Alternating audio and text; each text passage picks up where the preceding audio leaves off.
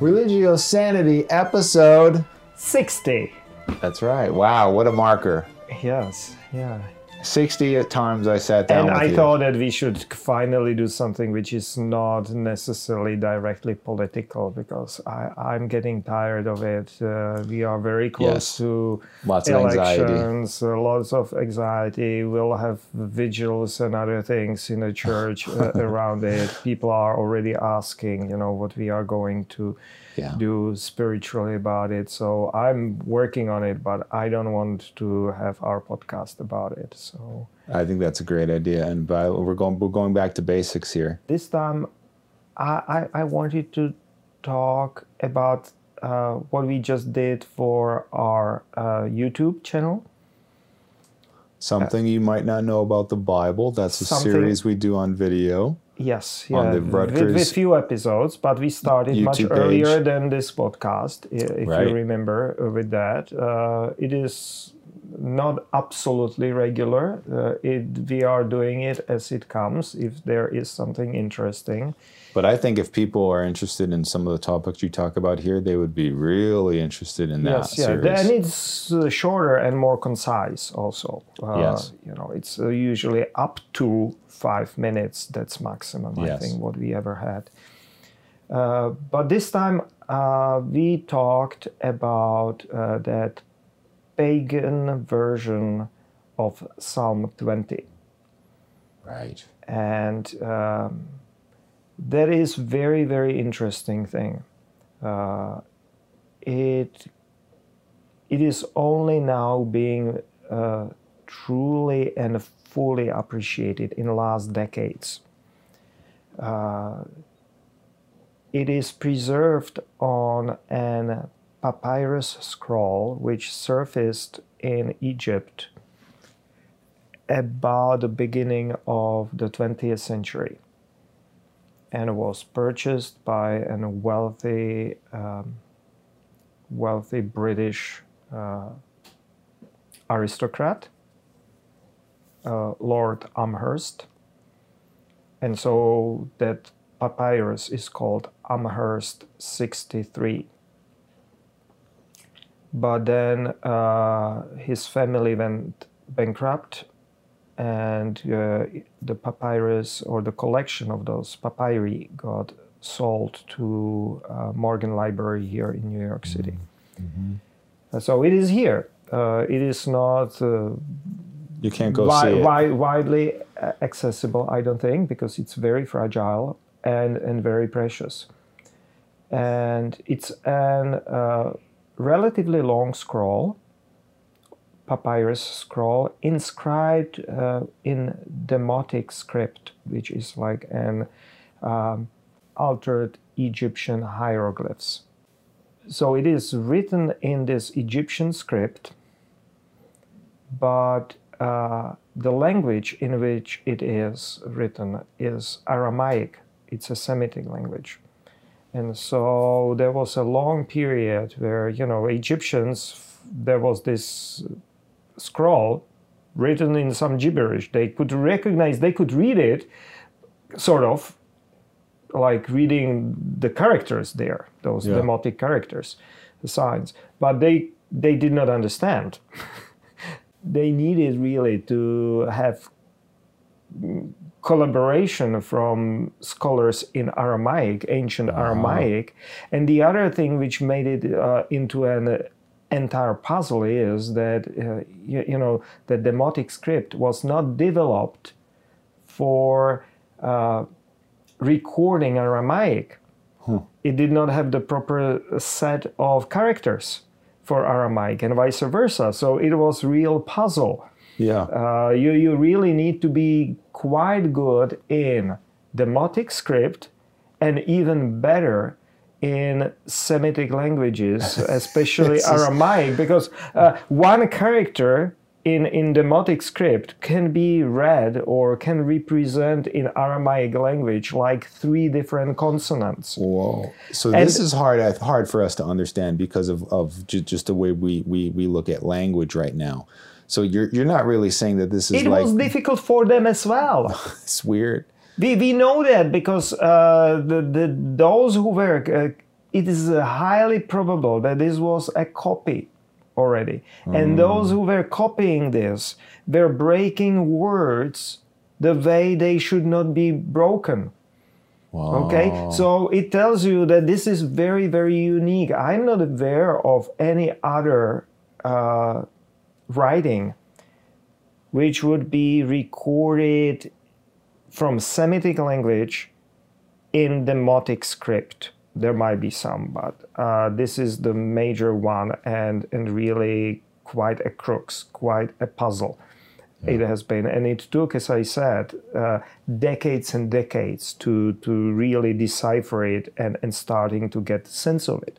The other thing is that it is a sizable scroll. And in the middle of it is a section with clearly Jewish prayers. And one of those Jewish prayers is more or less word for word Psalm 20, as I said. The trouble there is that it is not exactly word for word, and the biggest departure from the Orthodox version, like we have it in the Bible, is that the deity there is, of course, Yahweh or Tetragrammaton, but not only. There are other gods associated or mentioned. So Yahweh is being blessed by Baal of heavens. Oh, jeez.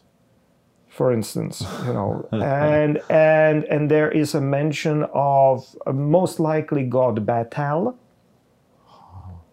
which normally would be like a sanctuary, but we know that it was also a deity.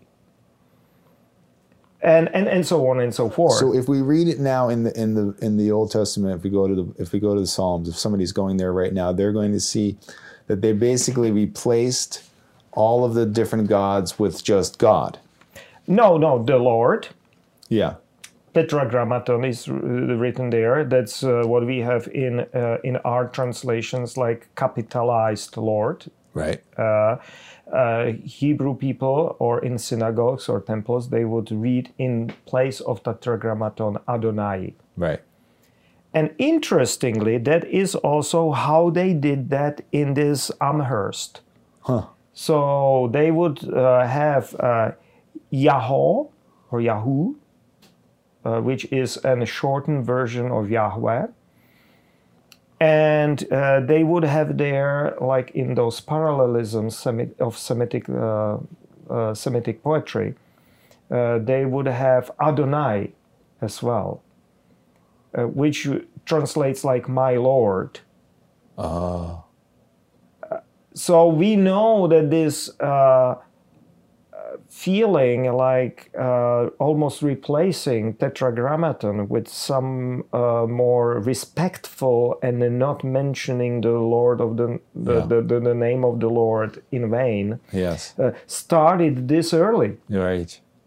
People thought that it started maybe around the New Testament times and really took off in medieval times among Jewish circles, in synagogues and so on, among Pharisees.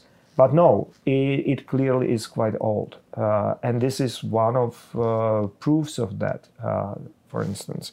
But at the same time, with all this respect towards Yahweh, or Yahoo, there is, or Yahweh, there is this parallel situation when we have really mentioning of the bull, which can be a title of as a divine title. We have here Baal Shamayim, the Baal of heavens, and we have here a mention of probably a divine character or divinized sanctuary, which would be Bethel. And so, and even the name for that Yahweh there is written using an Egyptian ideogram, which would be like a character which represents normally in Egyptian tradition god Hor, Hor. Yeah. Okay, and with slight change to it so that it is clear that it is not Hor. So there is this approximation going on there even. Not only translating Semitic Aramaic language into the way to be written in demotic script, but also approximation of deities so that it is captured the proper way for that particular script. Yeah. So here you see this syncretistic milieu, really. Yeah. Syncretistic means like mixing of different religions and different cultures and different languages together. And does that give any indication of why this was copied or written down? Like, is that a clue to why? It was clearly a corpus of prayers. That's the other. This is in the middle. So there is this section clearly authored and derived from Northern Kingdom Israel, or with some influence from Judean Kingdom, the Southern Kingdom, and devotion to Yahweh. Okay, that's which is not strictly monotheistic, as we just discussed. But that's only part of it. There are other prayers which are coming clearly from an Assyrian territory. There are some other prayers which are mentioning or are taken from the context of Babylonia. So here you have a corpus of prayers, almost like a book of psalms, which are syncretistic. Their number of different traditions is recorded side by side. Mm-hmm. In this scroll, there are not only prayers. There is like one story about two brothers fighting over the dominion, most likely from the Babylonian context. So it is not only prayers, but it is very close to what we would normally call scroll of Psalms. Yeah. Minus these few texts which are kind of interlaid into it. And that is interesting. The other interesting part of it is that on quick reading, it looks like it is predominantly, those are prayers of those who are refugees or who were uprooted and relocated. Either it is directly referenced there, or we hear that they are pining after their original home. We hear about the band of refugees coming from Samaria under the leadership of Judean general and asking for asylum. So this is the context. And it is not only for the Jewish background who are being uprooted, but it is also about those other prayers coming from Syrian tradition and coming from Babylonian tradition. There is a long discussion or ongoing discussion of what is actually the background of this. And that manuscript of this scroll is from the end of, most likely from the end of Persian period and the beginning of Hellenism. It'll be the 4th century, maybe 5th century, 5th and 4th century. Those prayers and psalms in the setting might be older. It can be from the upheavals of Neo-Assyrian Empire. and later Babylonians, who got this kind of taste of exiling large groups of people. And we know about it from the biblical tradition, you know, that northern Israel was defeated by Assyrians, and the substantial part of the leadership, at least elites, were relocated. And later on, when Babylonian kingdom took over Judean kingdom and defeated it, that is exactly what happened, and it's quite well preserved, including Psalms. In the Hebrew Bible. There is that famous psalm about how we are by the rivers of Babylon, mourning over and pining after Jerusalem. That is clearly the context. So these major upheavals of refugees and other things seems to be like a background of it, and that would indicate that many of these prayers were written centuries before our manuscript. So they were in circulation, they were collected, they were probably transmitted originally in Aramaic and written in Aramaic script, some form of Semitic writing. And when they found its way to Egypt, simply because the Demotic script was easier for people to read, they created this. Trying to copy it and then they copied that in their own script, which was probably easier for them, but was not fully suited for preserving that Aramaic writing. Yeah. And so here we are with this major puzzle. But I find this really, really fascinating because for many different reasons. Partly it opens our understanding to this turbulent period of the time. That's one thing, and historically and politically. The second thing is religiously, on a number of different levels. Religiously, viewing and observing pre-strictly monotheistic version of our own religion, Judeo-Christian. And I know that people are upset when I say Judeo-Christian, but there are clearly common things which are to us, and especially if we talk about the biblical tradition, we share that biblical tradition between Jews and Christians. And so there are these pre-monotheistic roots of that religion, and here we are touching them.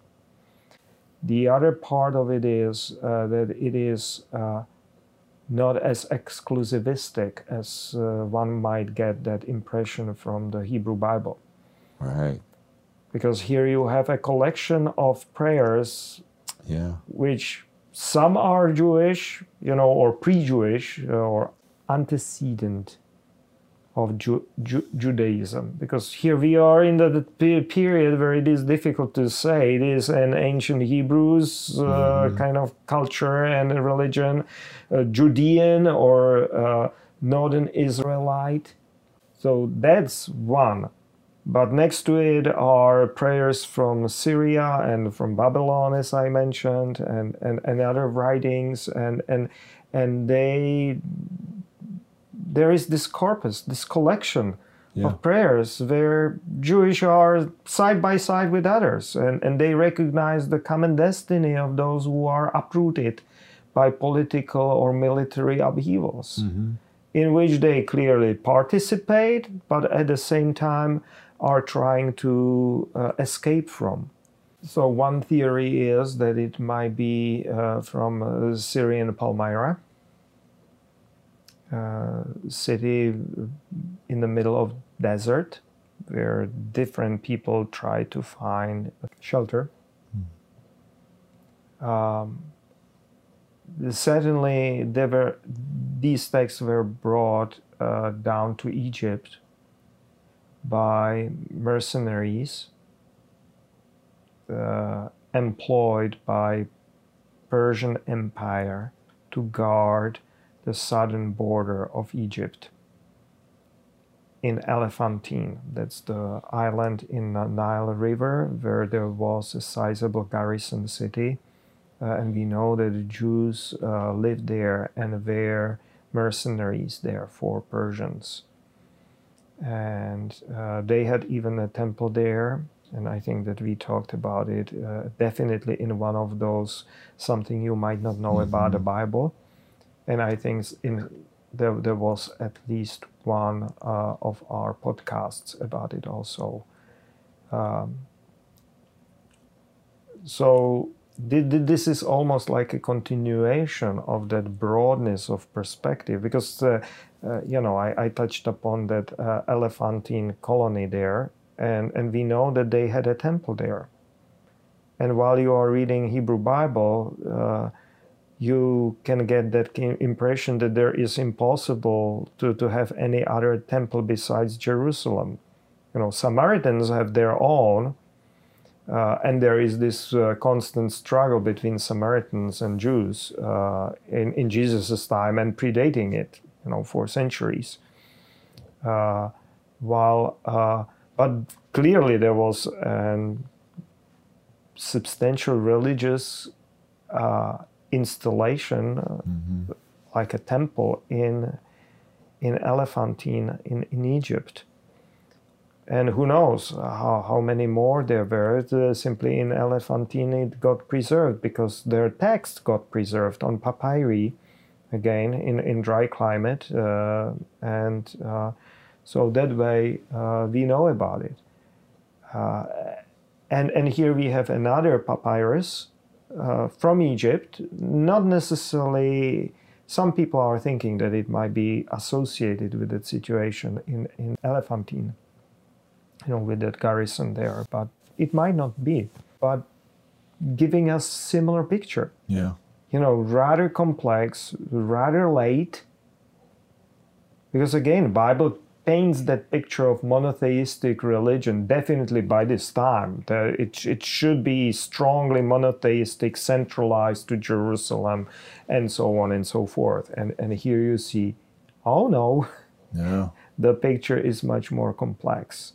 That's kind of new insights, and I think that it needs to be lifted up. And for me, it is almost like antibodies against fundamentalism. Oh, that's a nice way to put it. Or anthropology and archaeology and ancient history is offering us these antibodies against this exclusivistic, intolerant form of Christianity and Judaism. Yeah. Well, this is super interesting, and thank you for bringing it. And I think what we should do right now is just head down to the morgue and insist that they let us see this. What do you say? I want to get my hands on this thing. No, they will not allow you to have your hands on it. And the other thing is that really it is so difficult that it is really like a deciphering process. Right. There are scholars who spend their whole lives in trying, not only, because they did other things besides that, but, throughout their lives, they were like going and returning to it and trying to decipher it. What's hilarious is the way you describe it. It was probably some very not very smart person copying this down. You know what I mean? It had to be this one, right? That we have. Yeah. It couldn't be the original. but and this is something I'm really, together with our religious sanity, I would almost say that we need to start seriously thinking about, I think that I mentioned it to you earlier, like evidence-based approach to religion. Yes, a new movement. Like taking seriously these and academically, or with not being afraid of evidence, not being afraid, having evidence change your approach to religion. That's basically what you're saying. Yes, evidence-based religion, which is taking seriously these documents, which surfaced or are surfacing, and taking them seriously, and also with academic rigor. That's the other, because you have how is it called? Biblical Archaeology Society and whatever, and they are apologetic. They are constantly trying to take ancient documents and kind of make them fit the mold of a Bible. Yeah. And that is not scholarly sound. Yeah. So approaching it with The an opposite way almost. like with I call it with academic rigor, Yeah. or soundly. Yeah. So not with ideological pre-understandings or something you Right. want to prove, but being open to those documents and allowing them to talk to you, like this scroll, Yeah. for instance.